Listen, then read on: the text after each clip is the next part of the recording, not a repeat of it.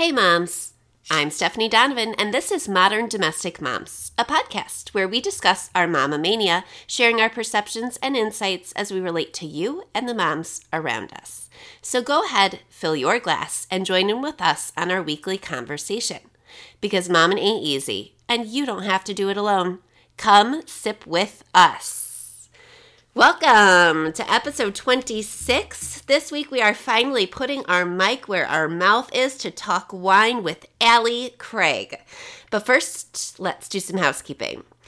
Please keep the conundrums coming in. We are lining them up for future episodes, and we definitely want yours included.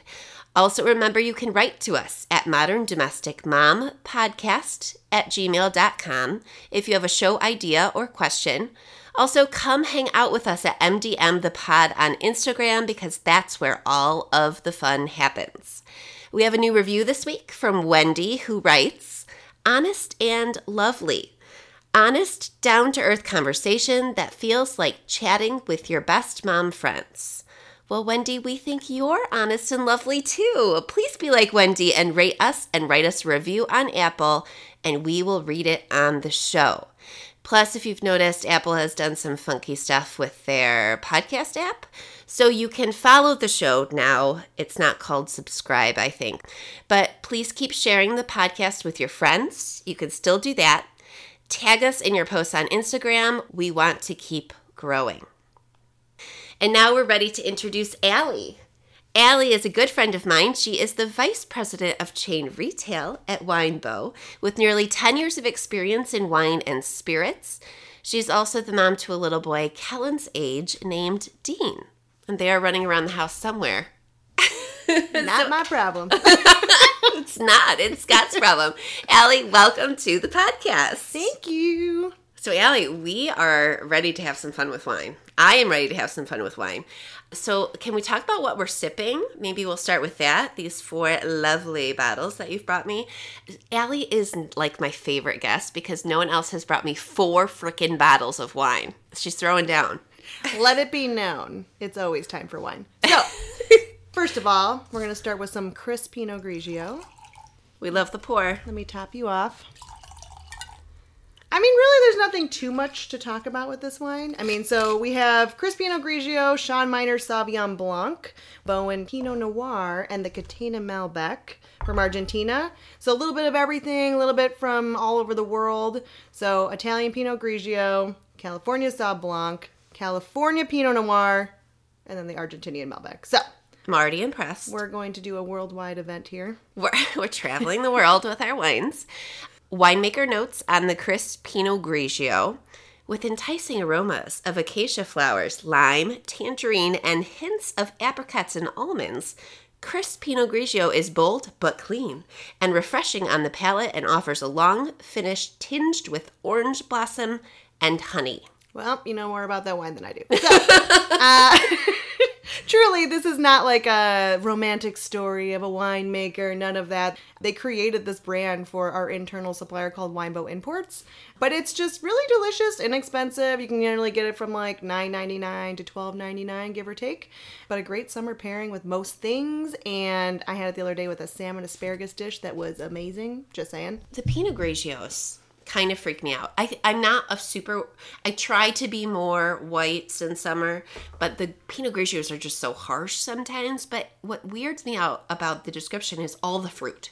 So are they supposed to be like super fruity? I mean, the orange, the tangerine, the apricot, the this, the that. It seems like a lot going on, kind of like a high C. So are they supposed to be like that? No. So, no. It's a general rule of thumb, though. Like, once you go past like 3 or 4 descriptors, it's basically BS. For you know, a normal palate, right? Like, I'm not a master sommelier.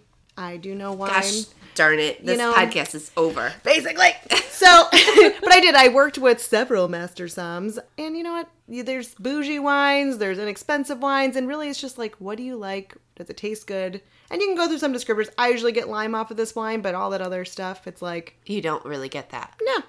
They could save so much on their copywriting. Do they know about that? I know. I think, honestly, it's like all about... 4 things. Just 4. It's just about, like, it's just an easygoing, refreshing wine. There's nothing too crazy about it. But Pinot Grigio is going to be a thing. So, again, if you're familiar with Pinot Gris, it's the same grape, but that's what we call it here, and they're like cousins of each other. Same thing with Pinot Noir is actually a cousin to Pinot Grigio, even though it's a red and white grape. So there's like all this like incestual nonsense with grapes, you know. Incestual nonsense is the first hashtag of this podcast. Just saying. That's the thing, is like wine doesn't have to be snobby.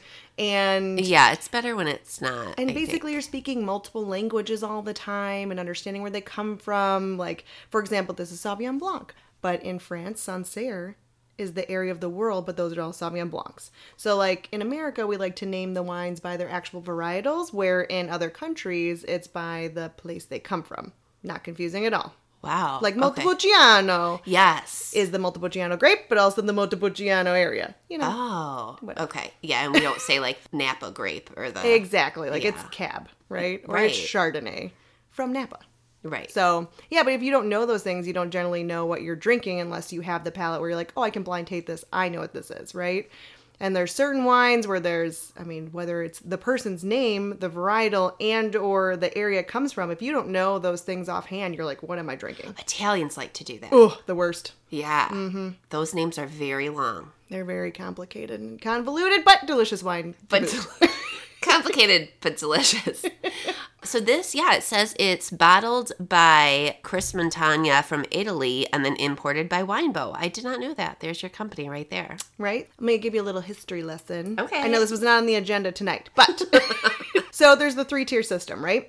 You have someone who makes the wine, someone who distributes the wine, which is where I sit, and then there's the, not the end consumer, but the off or on-premise person, right? So a bar, restaurant, or retail facility. Okay. And legally speaking, since Prohibition, you have to have all three. Wow. So, you know, you can't just have a winemaker that's like, I'm going to sell directly to this restaurant. Like, you have to have that middle tier. It's all about taxes. It's all about making money. The business. It's all about the business. Pre-Prohibition, the government was actually, there was no income tax. All of the money was coming from breweries. So when Prohibition happened, the government, their whole cash cow dried up, right? So after Prohibition was no mas.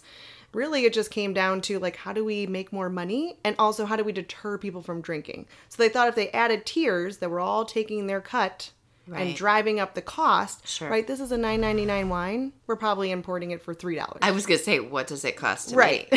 I don't know the exact cost, but it is. It's really, I mean, it's shocking. Like, everyone's taking between 25 and 30% along the lines on top of all the taxes and the import costs and all X, Y, and Z, right? Yeah. But yeah, legally speaking, you have to have all three tiers. And really they thought, okay, well, if something is $3 cost and no one's going to buy it for $15, but if they do, we're making money along the way. That did not deter anybody from drinking. In fact, I think people are drinking more than ever. So, and I get to maintain my job, which is nice. But yeah, so you have to have all three. So I work for a distributor, which is like right in the middle of that 3-tier system. Wow. And if it was served at a restaurant, it would be $30. And then some, yeah. Because they can just add whatever the fuck they want. Oh, yeah. I mean, general rule of thumb is it's about 3 times the cost for one glass. Or no, sorry, for a bottle. Right. Give or take. Than you would just pay at a store. Amazing. So yeah, $10 bottle wine is definitely like 30-ish on a wine menu. And magically, it tastes more expensive. Of course. It's the ambiance. It's the allure. Let's do one more and then get into your questions. Sure. Well, let's pour another little guy nibble. Down. Crack that puppy open. So this is the Sean Miner Sauvignon Blanc. We recently picked this up. I'm super happy with this portfolio. They're beautiful wines, inexpensive, family-owned winery. It's him and his wife that own this winery. They have 4 children. She does not look like she's had 4 children. They never do. I'm extremely jealous. And I think most of them are going to go into the business with them. But wow, really small winery. And I think they have a couple people that work for them. But considering the amount of wine that they make, it's pretty incredible. So it's a California, Sean Miner, S-E-A-N, SeanMinerWines.com if you want to check it out. Here's what Sauvignon Blanc is all about. It is a golden straw color and displays aromas of lime, orange blossom, melon, grass, and a touch of tropical fruit notes. I love when they put in... Are you serious? Absolutely. Like California Sauvignon Blanc's grass is a very typical... smell that. Okay, well, you've put me on the spot. I don't have a sense of smell, so I wish touche. I would love to fake it, but I'm not good at faking it. Well, I will tell you. But it's just funny when they're like lawn clippings. On the entry, the juicy grapefruit acidity integrates well with a medium body, mid-palate mouth feel. Oh, this is very advanced. The kiwi, green apple, and peach flavors evolve into a hint of minerality that adds complexity to the finish. I really like it when they tell you what to look for at the end. I'm like obsessed with how a wine finishes because if it just drops off, it Dissipates. feels like, it feels cheap to me. It is. Like It's I terrible. love when they're on the palate and there's a nice clean finish. So let's see if that does this. 100%. And that's like, a big thing when you're actually, so like if you actually look at I don't know what you call it anymore. There's an actual form that you fill out, right? When you're blind tasting, you're trying to figure out what it is and you're deducting. There's a deduction sheet. That's what that is. You can see like, what's the acidity? What color is it? Is it, there's different colors of yellow. What's the mouthfeel and all those different things. Then you deduct down to what am I drinking if you didn't know what you're drinking. But all those things come along with like tasting wine, and the finish is huge, right? Because it is very nice. you're like, I pay for this wine. I want it to last. Yeah. Where it belongs, which is my mouth. All right, let's get into your current situation. Okay, so tell me about your experience with wine and how you got into it. I don't think anybody just there's definitely people that decide to go into the wine industry. I think most of us fall into it haphazardly, or You weren't born there? we weren't born there. I wasn't born into some family in Napa or Sonoma. No, I am a suburbanite of Chicago. We do not have beautiful vines here. No, so I graduated from NIU with a marketing degree, but I graduated in December of 2008, which was a really good time in the economy to graduate, right? Everything fell apart. I actually remember walking into my professor's lecture hall. It's like my last semester, right? It's 8 a.m. And he just goes around and said, "You are all effed." And I'm like, whoa, it is 8 a.m. What has happened in the world? And I'm like, 20 years old and I don't read the news. I graduated with no prospects of a job. And I'm like, okay, I have a general marketing degree. Where do I take this? So I took it to South Korea and taught English for almost a year. Because that's where a job was. It was awesome. Don't get me wrong. It was awesome. Smart. It was good. But my boyfriend, now husband, was like, you need to come home. I'm like, okay. So I came home. He wasn't with you. No, he wasn't with me. Oh, then he wanted you home. Fine. I'll come home. That's fine. We'll make a life together.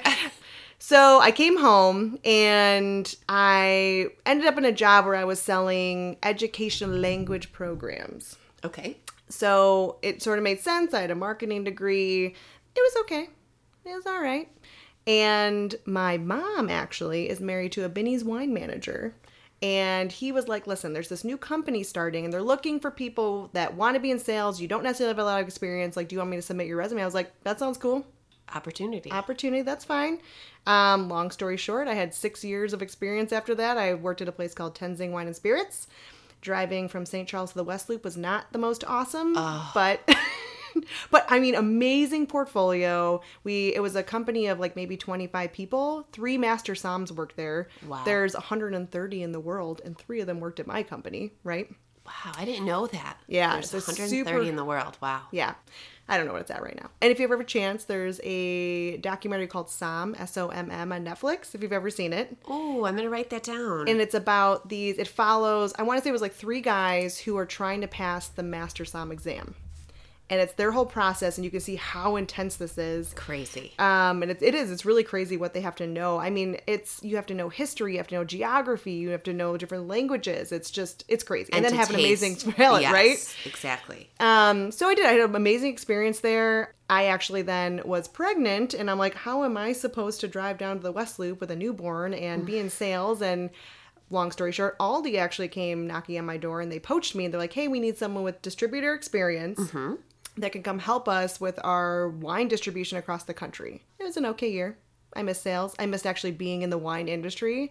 So then I moved into another distributor. And then from there, I am now in my current job as a VP running this retail division at Winebow. So that's sort of like, long story short, 10 years. That's how I got there. It's amazing. And all from that beginning opportunity. Right? They're just did you fall in love with the industry? Or did you kind of just like, okay, well, now the next and best thing is being offered to you? Right. Well, I did. When I was out of it for basically a year, which I was technically in it, it was not the same thing. I was like, I miss being in the know. I miss learning about what's cool and what's, trending, or all these different things, and being able to taste, whether it was wine or whiskey or whatever. But yeah, I just love it.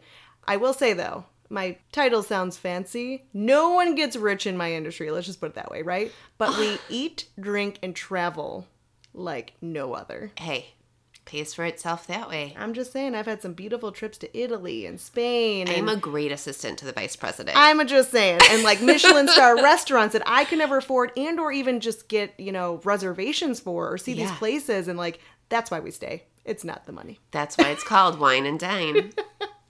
So we've actually had a female winemaker on the show before.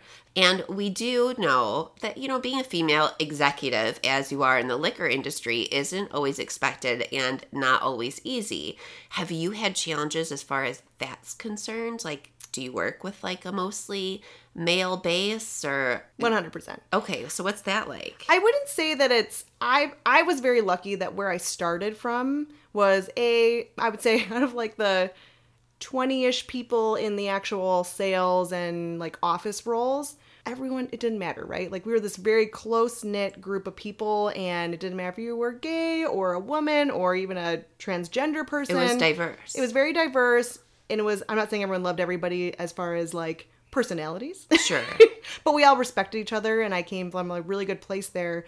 But I do remember, so we were attached to a bigger company and I had to go do I don't want to say it was a training, but it was something along the lines of diversity. And I sat in this room, and I'm the only woman in, I don't know, the 30 people in this room, right? And I don't know if you realize this, but in Illinois, the big companies for distributors are actually unionized.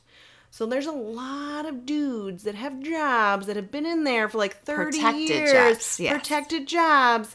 And I just remember, I can't remember what the comment was, but I was just like horrified. Oh, it's something that was said? Yes. And it was something like, if you are out to dinner outside of work, but you're with work people, right? And as a manager, if there's women in the room or something along the lines of that, like, is it okay to say X? And the guy was like, yeah, I'm outside of work. I say what I want about X. I was like, okay, here we go.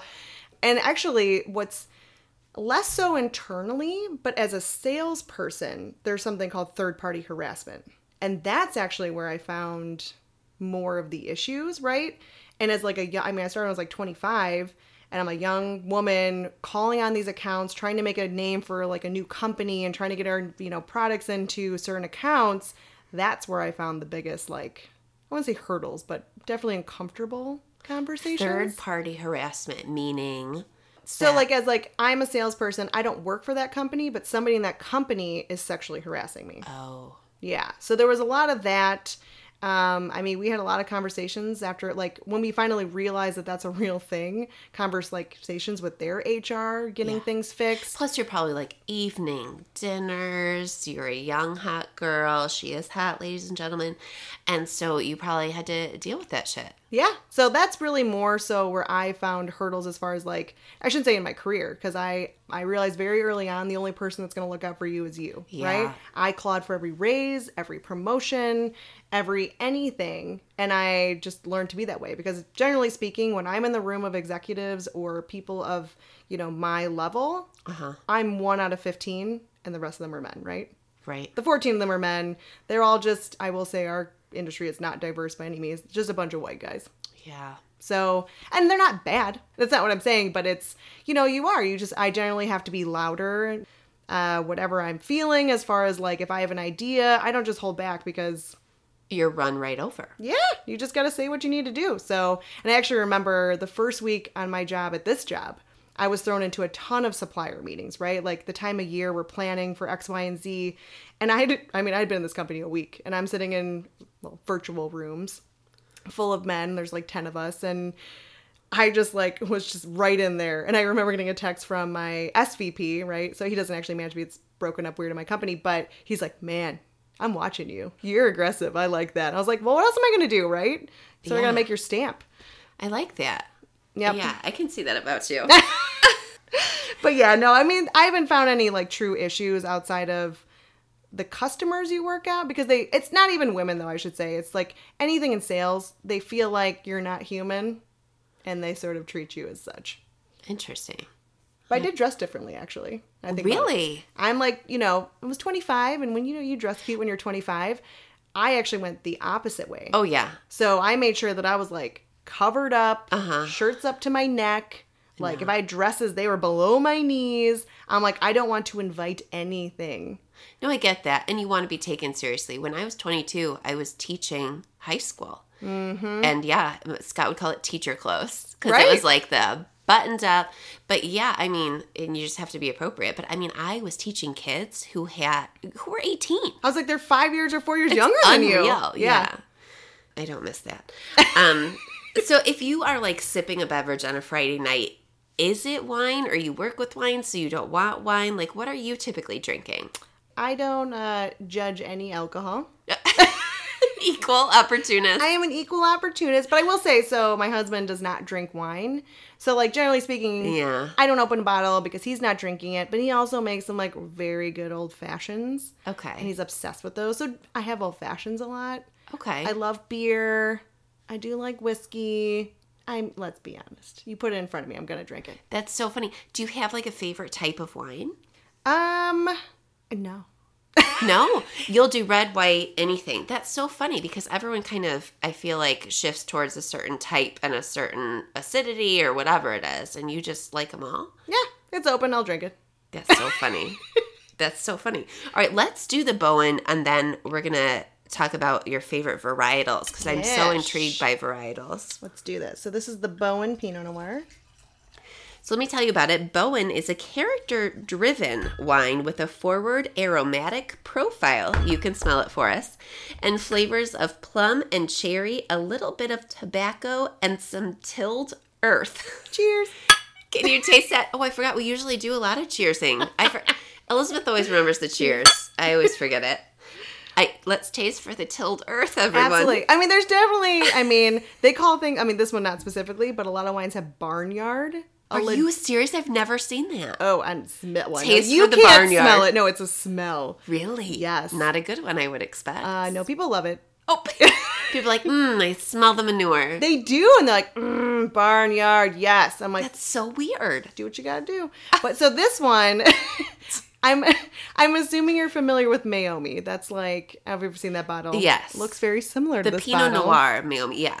So Mayomi is probably one of the most widely recognized Pinot Noir brands, right? I do not think it's actual Pinot Noir, if you've ever tried it. What do you think it is? There's definitely some stuff in there. Some Kool-Aid? Some Kool-Aid. Well, so legally speaking, if it's from California, it only has to be 75% of a varietal to be called that varietal. Oh. So most wines are not always 100%, right? You have that 25% leeway.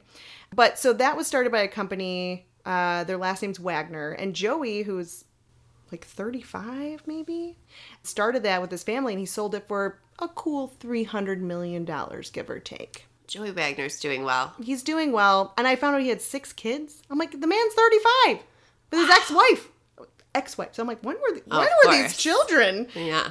But anyway, so he took that, very small amount of money and started a new company. I just got that. I'm like, what? just a little bit of money, called Copper Cane. So this Bowen is part of Copper Cane. They have a couple other brands. They directly compete with the brands that he sold. Come on. Right? But this wine's actually quite delicious. Yeah, I really like it. And I don't love Pinot Noir. I like them like bold and strong and like in your face wine. But this is good. Bowen, meaning farm, is a testament to grape growers and their know-how garnered over generations. There's your barnyard inference. Right. So this comes from 3 different counties. It's Monterey, Santa Barbara, and one other one. It's called the Tri-App, so 3 appellations. AVAs. Yes, I forgot. When we went to California, they totally talked about the Appalachians. Yep. So there's American AVAs, and every country calls whatever it is different, right? Okay. So we have AVAs. There's like the DOCG in Italy. I'm drawing some blanks on some other things, but everyone calls their own stuff whatever they call it, right? Okay. Same thing with like organic. There's all different rules for wine. So it's not like one size fits all, like this is organic or this is biodynamic or this is salmon safe. Like everybody has their own rules, so it's kind of take it for what you want. Yeah. But this is actually like looking at the color, like that's not super Pinot Noir-y. No, it's deeper, right? Yes. So I would say there's probably some Syrah here would be my guess. Something that gives it a little bit richer of a taste. Yep. Interesting. But they don't claim that. It says Pinot Noir. The red white. But you know what? I love a red blend. Which also, that's what I wanted to get to is, are you a fan of maybe even like certain types? Equal opportunist. Yeah, you don't But mind the thing them. is, like, same thing. Like, if it's a good wine, Yeah. and it's red, white, bubbles, whatever, I don't care what's in there. Do white really blend? I feel like red blend is pretty... No, there's definitely white blends. Really? Yeah, I mean, all sorts of, like, I mean, Italy has, I don't know how many indigenous grapes, right? And there's sorts of, all sorts of stuff in there. Yeah, no, there's a ton of white blends. But again, it doesn't have to be 100% to be called that varietal either. Okay. Whereas this doesn't have to be 100% if you're actually looking at where it's from. When you actually call it from an area, it has to be 100%. Same thing with the vintage. So you can't have an actual vintage like 2019 unless the grapes are 100% from 2019. All right, can you name some of the best out there that you think are like bang for your buck? Ones that you think are pretty inexpensive, but just like very good for what they are. Honestly, is a general sense, Spain is like bang for your buck. Yeah, like it's a general area. Yes. And it was a much bigger, like it had a nice bright shining spot about 5 years ago. Okay. But like Tempranillo, yes. Garnacha, all of these you can get Garnacha. Like, so good and under $15. And I'm like, you're talking like really good quality wine. It makes a good, what am I thinking of? Sangria. Yes. Yeah, it makes a great sangria. Oh, yeah. And they just have so much wine coming out of that country. I don't know how they even make money sending it at those prices, considering, you know, California it's hard to find a good wine under $15, right? Yeah. But this is like traveling the ocean, and it's cheaper. Wow. I don't know. So, yeah, Spain's great. We sell a brand called Bogle, which I hadn't tried. Yes. Yeah, it's a big brand, and honestly, for like under $10, it's pretty banging for your money. It is. Bogle's very good. I forget what my favorite is. There's like a Syrah or something that I love. The Petite Syrah. Yes, exactly. That's the one. There's also, I love Pennywise. I have not tried that one. Yeah. That's creepy, though. I know. Oh, maybe I'm saying it wrong. It's Penny something. Pennywise, Pennyworth, something. It's really good for what you pay for it. Now, what about ones that maybe you guys have that are definitely worth the splurge, that are maybe more expensive, but you think are just outstanding? Again, not an actual brand, but champagne. Oh, yeah? 100%, but like true champagne. So I don't know if you know this, but like champagne has to come from Champagne, France. Right. It's not all sparkling wine, does not include, you know, some of this other crap that they call champagne. I mean, like true champagne is always worth the splurge. Wow. And brands that you'd recommend? Dom Perignon. I actually don't like Dom. Oh, really? No, it's too heavy. I don't know if I've ever had it. No, it's not my favorite. Laurent Perrier is very good. Taittinger, Henriot. If you can find any like really good, like look up the vintages. Like 2008 was like a baller vintage. Oh, yeah? If you can find 2008 somewhere, that's pretty good. You have to be in the mood for the bubbly. You have to be in the mood for the bubbly. And for the most part, like most champagne's pretty good. It's just like a varying scale of good. Sure. Right? Like, when you probably good? taste a really good one, you know. Oh, absolutely. And champagne is like, the reason it's so good is the actual Champagne region is terrible to grow grapes. It's just got like the crappiest soil on the planet, but the vines have to struggle so good. Yeah. And it just makes the best wine. Yes, just because they've gone through so much. Yep, it's like the concentration. Same with people. Right?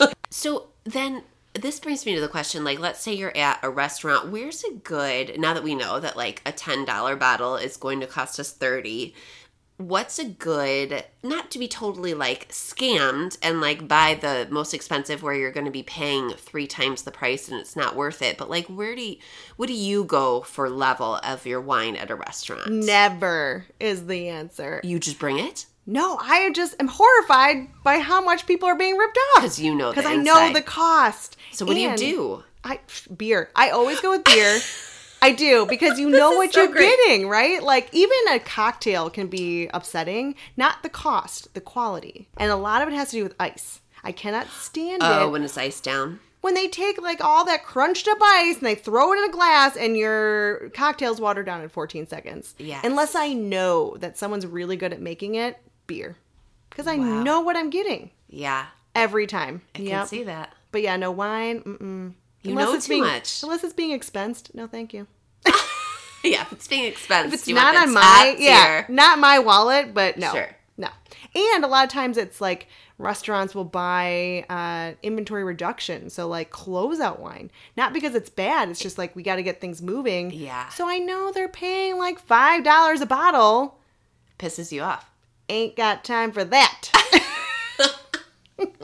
See, I'll usually go for like a $30 to $40 bottle if we're having like a nice dinner. Otherwise, I'll just get a glass of something. But I'll usually do like a red blend because I know the cab, the straight whatever, is not going to taste like it's not going to be a good cab. Right. So I'll try to do point. just like, a different blend of something. That's where I go. But I just love wine. Like, I don't like other things as much. Well, and I will say too, the other thing is, the big companies really own those lists. And actually, I hate that. I go into a restaurant and they have the most beautiful menu and the worst wine. That sucks. Yes. And I'm like, really? Like, come I can on. think of a few around here that I won't call out. But yes, their food is great and their wine list is not. Like, why would you not have a menu to match your menu? You can tell they don't have someone on staff who knows wine.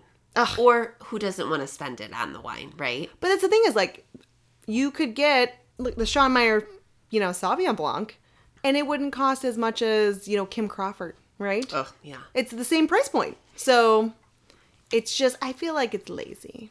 It is lazy. I feel like it's lazy. Now, are you distributing to restaurants too? No, so only chains. Okay. So, the big ones around here, Jewel and Mariano's and Trader Joe's and, Ooh, Kudos. Trader Joe's does a great job with wine. Yeah, and actually I love them. They're great. Because they have really a really, Well, and so this is probably too much information, but grocery chains, for the most part, only accept new items a couple times a year. So that's like, it's a big undertaking to put all these new wines in the sets. And, Jewel's 180 stores. Like, you can imagine what that takes.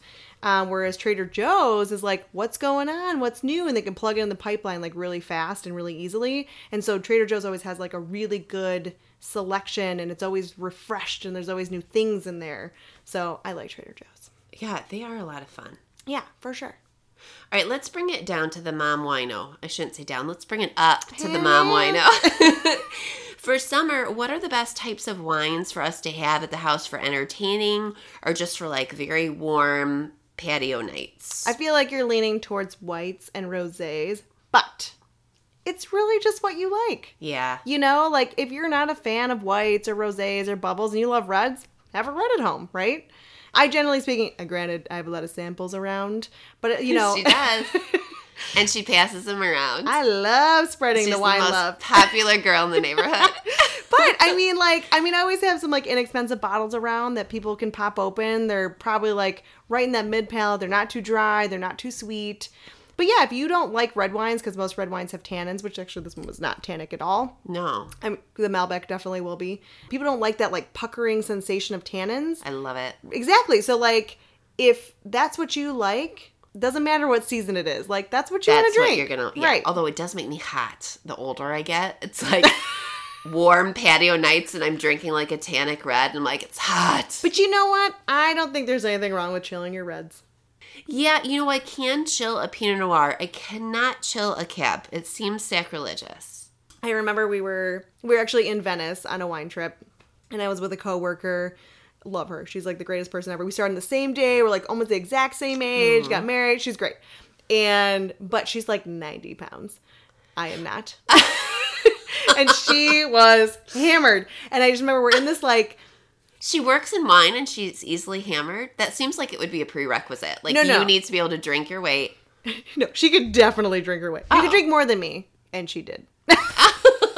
She definitely did. But no, so we're sitting there and we're in this like very, very warm restaurant. I mean, it is hot in there. It's like this small hole in the wall. Food is amazing. Yeah. But it's like 100 degrees. And they're like, bring on, the Brunellos and these like huge tannic red wines, and we're throwing ice in them. But like and we had this huge discussion on ice and wine. But if it needs it, it needs it. Yeah. You know? Interesting. It's like, whatever. You could throw a little ice in there just to chill it down. Which makes me think, and this is not on the list, but like, where are the most amazing places you've been for like business? So I've been to, actually, I think Italy was probably my most favorite. Where in Italy? We started where did we start? It was Florence, and we worked our way up actually north. And the food is very different from south to north, right? It's basically different countries, not even south to north, like 10 miles away. They Wow. all consider themselves like their own little mini countries. And it's not pasta. It's not pizza. I mean, like, I had the most amazing, like, venison and, like, squid. And I don't even know. Really? It's just like, oh, so good. And when you get to the very top of Italy, it's the Alto Adige. It's on the border of Austria, on the, you know, the Alps right there. Okay. They basically consider themselves German, Austrian, Italian. Everything's in both languages. Wow. And it's just so beautiful. But it's so crazy because all the architecture is like Germanic, but the food is Italian and just, gorgeous. I love it. It was amazing. That was one of the most fun trips ever. But I did do a roundabout, like 2-week in Spain. That one, the food, not so good. Whereas, like, Italy, every place was different. All the food was, like, I mean, polar opposites of each other. Spain was, like, all the same. Oh, yeah. You know, it's like, well, here's the jamon, the prosciutto. Here's some goat cheese. But some of the sweetest people ever. And, oh, my God, if you ever have a chance to travel there, it is dirt cheap. I mean, you literally stay in places where kings and queens stay for, like, $100 a night on the ocean You're in the making me wanna Mediterranean. go really bad. Oh, it's my The Mediterranean is gorgeous, right? retirement plan. Oh, you always say that. You're packing up and moving. I am. It's my place. Like, I can go stay there and live like a queen for like $30,000 a year. I'm doing it. That's my pitch. Everyone move to Spain. Everyone go to the Mediterranean. Well, if you watch those shows, like those beach house shows, like the Mediterranean this life. is our budget. Yes, the Mediterranean life. Oh my God, I love that show. Our budget is $350,000. We would like a 3-bedroom with Right. Like, what? Yeah. Yes, but I want to go. But the grocery store is 80 miles away. I mean, I'll Live grow my off own the food. land. Yeah, exactly. It's fine. Get some chickens. But I love the Willamette Valley in Oregon. I love that you said, yeah, I did not know that it was Willamette, damn it. Uh-huh. Elizabeth taught me that. Yes. Yeah. Okay. And everyone around here says Wilmette, right? Because of Wilmette. Right. It's an Illinois thing, but also because it looks like that when you read it. But yeah, that is cool. The Willamette's really beautiful. Oregon, right? Yep. I've been to California quite a few times. Tell me your favorites in California, because that's the one region that I actually know. I won't tell you what I am. You tell me what you like first. I don't want to sway you one way or the other. Is the oysters in San Francisco. Oh, you like San Fran. So let me just tell you, right? Because most of the time you fly into San Francisco to go to Napa, right? If you drive an hour outside of San Francisco, it's called Tamales Bay. Oh. And it's this place, it's like one of the only last existing places that like the state doesn't own. And they're pulling oysters straight out of the bay. And it's like $10 a bag for fresh oysters. Unbelievable. And you BYOB, you bring whatever rosé or whatever you want, and you sit there shucking oysters for like, I mean, you're so full of salt water at the end, but like you spend $20 on fresh oysters, and you just sit there, and it's beautiful, and then you drive up the coast and try not to kill yourself on the way home. Oh, yeah. But oh my God, it's amazing. Yeah, better than like the fisherman's Wharf. Yes. No, thank you. Yeah, no. I know. That is a tourist trap. It is. But the best for me is taking the ferry over to Alameda. And there is not abandoned, it's an old military base where Myth and Busters was actually filmed, if you remember that show. And they like set up like some like small winery shops, and the St. George Distillery is there, which is like the coolest place ever. It's an old airplane hangar, and they just make the most beautiful spirits on the planet. I had very many a drunken days there. And you go on. It also sounds like maybe they have real spirits, so I am in. They do. This They sounds have very haunted. I mean, gin is like their like. No, I thing. mean like ghosts. Oh, absolutely. The ghosts like the gin. Yeah, So of course. they do not leave. But I remember they did like some sort of collaboration with Sierra Nevada, the beer. Oh. And we had a keg of Sierra Nevada, and we're like shooting golf balls. I can't shoot, whatever. Hitting this distillery, like onto this abandoned Air Force base. It was just like the greatest place ever. But no, I mean, Napa's really beautiful, but I mean, it's touristy, it's expensive, it's crowded. But the Farmstead restaurant, which is like on the ground floor in Rutherford, is one of the greatest restaurants I've ever been to. Rutherford makes some gorgeous wines. Is that where Frog Sleep is from? Yes, which we also carry. You do? We do. My neighbors, shout out if they're listening, Woo-woo! Denise and Kevin. They had lovely wine nights at my old neighborhood, and they were Frog Sleep members, and they always had Frog Sleep, and so we grew to just like love it. Mm-hmm. Just amazing stuff. But, oh, yeah. Yeah, Rutherford County, I love.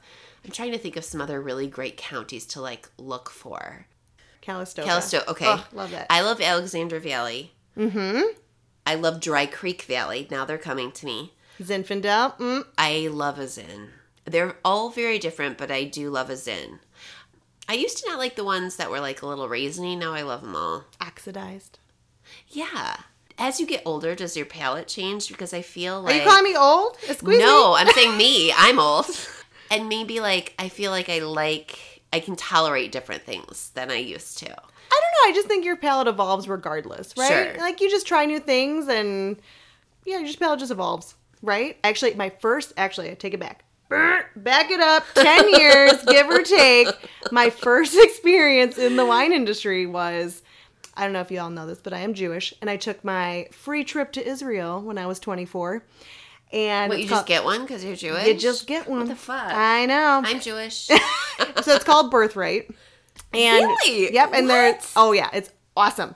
So you can only do it from the time that you're 18 to 24 or 25. There's a time limit. Okay. And basically, you either have to be Jewish, your parents have to be Jewish, or even your grandparents. Wow. So I went on this trip. It's 2 weeks long. It was like 12 days. It's all funded by the Israeli government and private donors.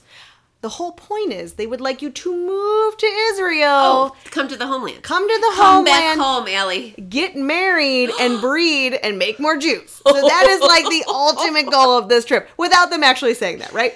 That's so funny. Right? Like, come to dinner. There's so many nice boys here. Absolutely, which is hilarious. So my stepbrother, so my mom is Jewish, my dad is not. Okay. My mom married a non-Jewish man because they're divorced. So her second husband, his first wife was Jewish, so his kids are Jewish. So my step-siblings are Jewish. And my stepbrother actually met his wife on their birthright trip. And they're not married and just had a kid.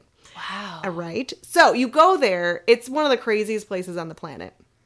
And I got to, swim in the Dead Sea and float.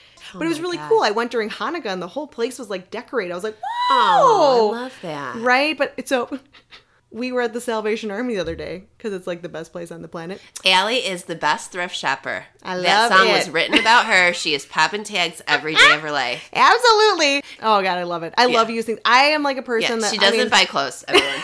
I don't buy clothes. She's against it. I don't buy anything, but it's like my job is to push more garbage on the planet, right? But as a human being, I try not to like... Yeah.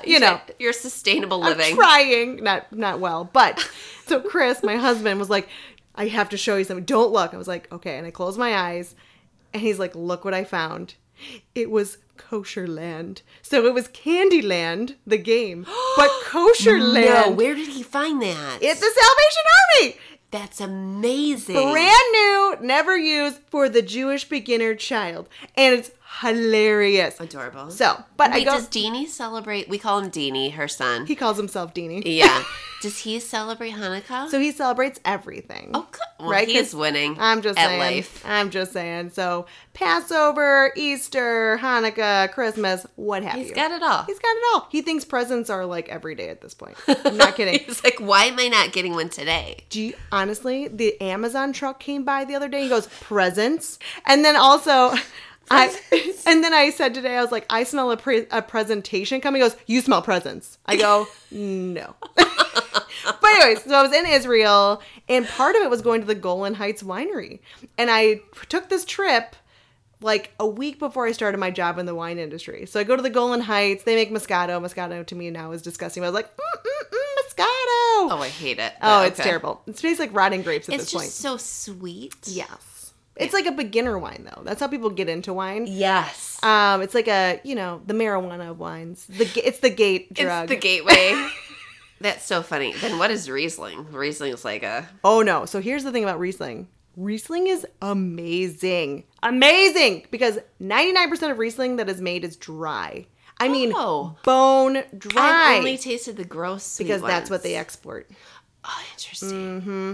But Riesling has a lot of sugar and a lot of acidity, and it ages like crazy. Like, you can age it for 30, 40 years, some of these awesome Rieslings. Wow. And it is some of the most delicious wine on the planet. I love it. Secret. We're letting you in on the secrets. Old Riesling. If you How do you find you an buy old it. Riesling? It's hard because the perception is, right? Fresh vintage, sweet. Yeah. So that's generally what you see out there. And what they buy for people to buy? Yes. So it's hard, but some people carry it. You can find it. It's go to your Benny's is probably. Yeah, and ask that question. I want some old dry Riesling. But it's hard for distributors to get it, right? Because people aren't exporting it. So it's hard. And actually, me and my husband, right before COVID, back in September, we went to Germany, and I really wanted to see the Mosel Valley because I loved these old Rieslings. And I let him pick the place, which was stupid because it was like this cute little town, and they only sell the Rieslings that come from their area of the Mosel Valley. Ugh, they were garbage. Great job, Chris. But it was great. It was beautiful. Okay, so how can you tell if a wine has gone bad? Scott and I have this debate all the time. You'd think that I would be more accepting because I can't smell, but I swear there are some, and I'm like, nope. And Scott goes, it's fine. I'm like, no, it shouldn't be like, it should be actually good. It shouldn't be like, it's fine. But you claim that you can definitely tell. Well, how do we know? Right. There's like varying degrees of bad, right? So there's corked wine. I remember we talked about it, remember? Yes. So like there's an actual, like the cork from the wine is tainted and it makes the wine bad, right? The wine itself wasn't bad, but the cork they put in it was bad. Yeah, and so it wasn't stored correctly. It's no, got a hole it's got, there's like a, I don't want to say it's a bacteria. That's not the word for it. Oh, that grows in the cork? Yes. Ooh, gross. So it's like, that's why everyone's gone to these Stelvin or screw caps, right? Because 99.9% of wine should never be aged. It's meant to be drank immediately and or within months, right? You can actually age wines with screw caps, but that's like the whole thing going to that is like you're eliminating this 1 out of every 25 bottles are corked, right? And there's varying degrees of corked, but that's what creates this like gross wine. But there is wine that goes past its prime and it can taste oxidized or raisiny, right? It's just okay, like a little sour. So if a little bit vinegar, yeah. Okay. If it's open too long, right? You take a bottle of white wine and you're like 17 days I have later. done that. Yeah, I've ordered sometimes a glass at a restaurant, and if they have too big of a wine list, and I know people aren't really drinking, and it's like, this one tastes bad, you need to open a new one. And I've done that. I'm like the bitch that will do that. And you should. Another reason I don't open or order. Yeah, because you know it's not going to be prime. Oh, yeah. Well, like, have you ever seen those things like those pumps are like, and they're trying to pull the oxygen out to keep it from oxidizing? Okay. I mean, they kind of work. There's also like an actual like spray you put in there to keep it from oxidizing. Ooh. There's nothing wrong with it. It's just trying to keep oxygen out of the bottle once it's open. Sure. But yeah, I mean, there's wines past their prime where it's like, oh, this was a $12 bottle. Let me age it for 3 years. Probably not a good idea. It's probably past its prime. Nothing wrong with it. It's just, it's going to lose all its fruit. It's going to lose it. Like, what makes a wine great is acidity. And once that's gone, you're done. And how can you tell when something is acidic? I mean, like on your palate. Okay, like a lemon. Like a little bit of tang, brightness maybe. Yeah, okay. like that pucker, right? Oh, cool. That's acidity. Okay. And that's what makes it, and you could feel it like over your palate, right? Like it goes across your tongue, like you feel the acidity or the tannins. And like tannins are an actual like thing that attaches to proteins. And that's why people love calves with steak, right? Because it actually attaches, you can feel it all over your tongue and like your teeth. And let's try some Malbec. I was just going to say that was going to be my next move. Yeah, let's do the tannins. Let's see some now, tannins. Can you still do, it's the one pop I'm going to get on the audio. Yeah. Oh, that was a good one.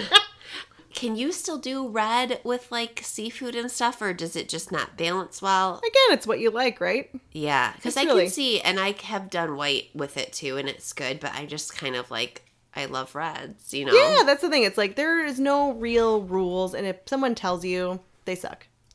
If someone tells you what to do, they're lying. Yes, there's no, it's all just, you know.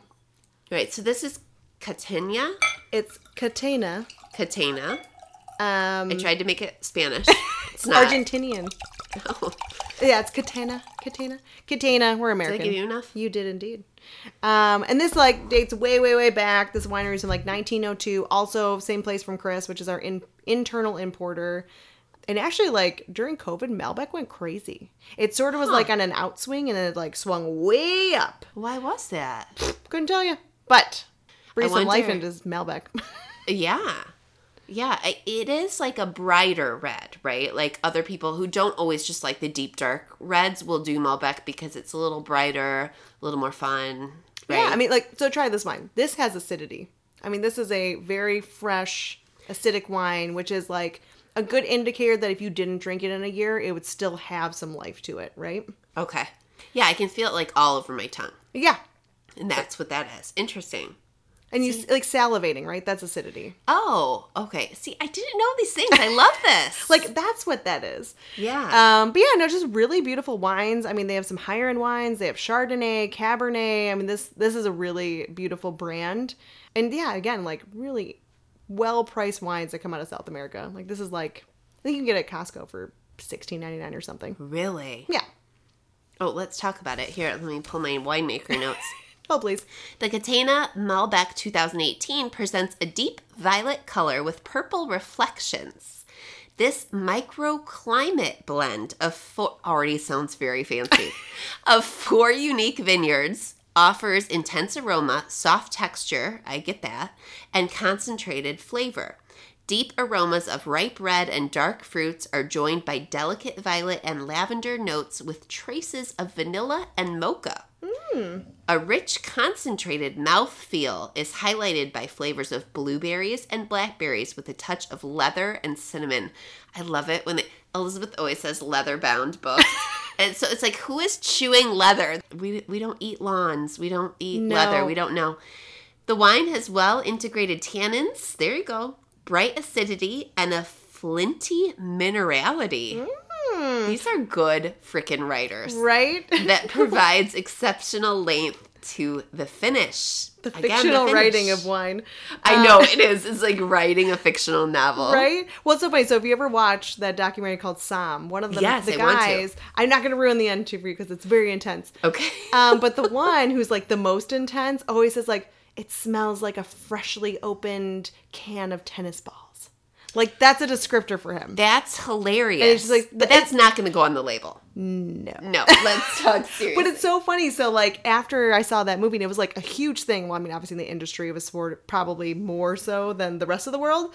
But it really put a spotlight on master sommeliers. And actually, my boss at the time he was actually part of that class that passed. And there's this one scene where they, like, take a picture of the candidates, and he's, like, smack dab in the middle. Aww. It was hilarious. He's like, don't mention it. Don't talk about it. But I remember watching it, and then the guy with the tennis balls ended up walking into my office because it's a very small group of men for the most part. Sure. But there was a whole scandal you should look into, too, as well. A couple of years ago, there was this big scandal that they had the highest passing class. It was like 30 people. It was like insane. So if you're part of this guild, you have to be part of the testing process at some point. You have to like volunteer and be part of the whole community. And one of them had given away answers. And what was the most heartbreaking was not everybody cheated, but everybody had to retake this exam. Even the ones that had passed, like, on their own merits, right? Oh, my God. Huge scandal! Huge! Yeah. But yeah, tennis balls. And how many women are in that graduating class? I've never met a woman master som. Even at a restaurant, can I Just speak a regular to the sommelier? Yeah. Yeah. So there's levels, right? So there's a lot more sommeliers than master sommeliers. It's very low. I think out of like the 130, 150, whatever the actual number is now, women-wise, 10, 15 maybe of that. And if you look at probably the years that they pass, it's all very recent. I just wonder why that is. Because it seems, let's talk like neighborhood picnic, right? Or like people coming, the boys are drinking beer and the girls are more likely to drink wine. So why? And actually women have better palates and better everything. Better everything. Their taste and their smell is better. Wow. Like genetically. I'll tell you why. Another scandal recently. So there was this huge scandal of men at the top. So these women had to do X, Y, and Z to get their names on these lists to take these exams. Oh, I did hear about this scandal. Mm-hmm. And the guy at the top... I think there is a show about it. Well, not about this, but this is like very similar. Okay. But what the worst part about it is the guy at the top was the wine buyer for the country for Whole Foods. And is still on the payroll. This is wild. Right? The wine industry. God, I mean, there is a thing, like, we try to promote a lot of female podcasters. It's just funny how it's still so backwards, you know? Well, it's not my Same industry thing with the wine, right? Like, yeah, and sommelier, it's just crazy that there's not more, or that it's not, like, equal.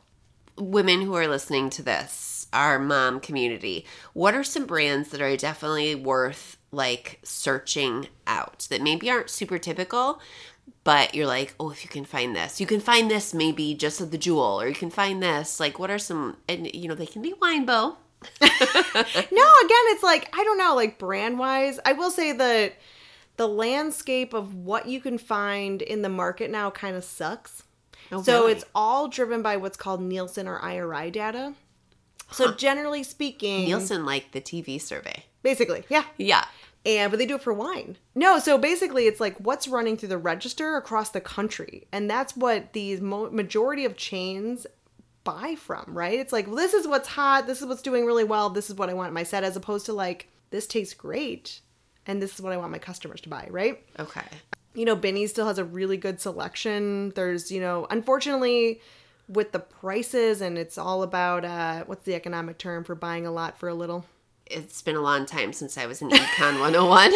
I really don't Right, know. but when you buy more of something, you get it A at a better surplus? price. No, it'll come to me. But yeah, when you buy more, you get a better price. And so unfortunately, like not just wine, in anything, you go to some sort of independently, locally owned, it's going to cost more, right? Okay.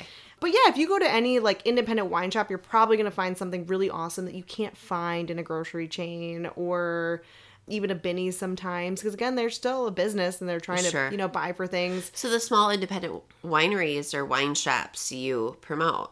Absolutely. I mean, if you're Yeah. looking for something different, you're going to pay more, yes, but you're probably going to find something you can't find elsewhere. And I don't know about brands. There's so much wine in the market, right? Even from when I started 10 years ago, like an insane amount of wine is just imported. But yeah, I think, and I don't even want to say a brand, right? Because if you like a red wine and you don't like white, I'm like, go look for that Sancerre because it's super awesome. Yeah. You might not want it. I've done a lot of wine tastings in my day, like where I'm like pouring for people. And it's never about the most expensive. It's just about what your palate is. Yeah. And so if you can actually talk to somebody about what you like and they can recommend something, that's the best thing to look for, right? Yeah. Like, I like this. This is my price range. This is what you should buy. And that's really like, that's the best for you. It's not some certain brand, because I could say whatever, but if you don't like super tannic red wines, you're not going to care what I have to say. Sure. So are there little wine shops around here that you think are just like super local gems? Yeah. Dude, the Winery Exchange is awesome. You love the wine exchange. I love Okay, that that's what I was place. looking for. Yeah. Like Absolutely. And their wine dinners. I know you went to one for Paul Hobbs, which amazing. is like, was it Paul Hobbs, right? yes. Oh my God, those wines are great. But yeah, Winery Exchange is awesome. But yeah, okay, so Wine Exchange, great options there in St. Charles, Illinois. Do you like any of the little ones along the path in Geneva? Like that have kind of their own? Yeah, what is it called? It's called the Geneva Wine, not the Geneva Winery. It's the Geneva Wine Cellar. Okay, yes. And Yes. let me tell you something about them is they have a great amount of super dry reds, and people don't think that because a lot of ones on 3rd Street are very fruit forward, more like local wines. And the Geneva Wine Cellar, the underground one in the Berry House on 3rd Yes. Street, has some amazing selection, and they're so nice. And they have a back room. It's like underground. It's like a Yes. tunnel. And it's very cool. And you They know have what? live music too. And gosh, the owner, she's super sweet. So yeah, moms, you can go there. It's cool. That place is awesome. And the Geneva Beer Cellar, which is on State Street. Yes. I don't know if they have a little bit of wine. Do they? And they actually have a bar in there, which is really nice because you can taste, especially whiskey. I didn't know this. It's right next to where I get my brows done. Yes. That's a good place. Okay. I dig it. See, I like this. Now, what are some typical brands? Let's say I'm going to Jewel or Costco for bread, butter, and cereal or whatever. wine. And what are some typical brands that maybe are worth picking up? I really like Han. Yes. Maybe a bit of a plug here, but I do really you like distribute it? Right, I Okay. do. It's a really good wine for the It is. price. And honestly, when I came over, I was like, "What? It's like $12.99? It's awesome." They do some really good things. I don't know. Again, it's like I don't want to say you like a wine because I don't know what people like. You know, What's a good standard white? a good standard white Chardonnay. What's a good Chardonnay that's pretty standard, but you can look for that? Like, let's say me, okay, so I'm serving dinner. I'm not a white wine drinker. I need to buy a good Chardonnay that people will like, but I don't know what I'm doing.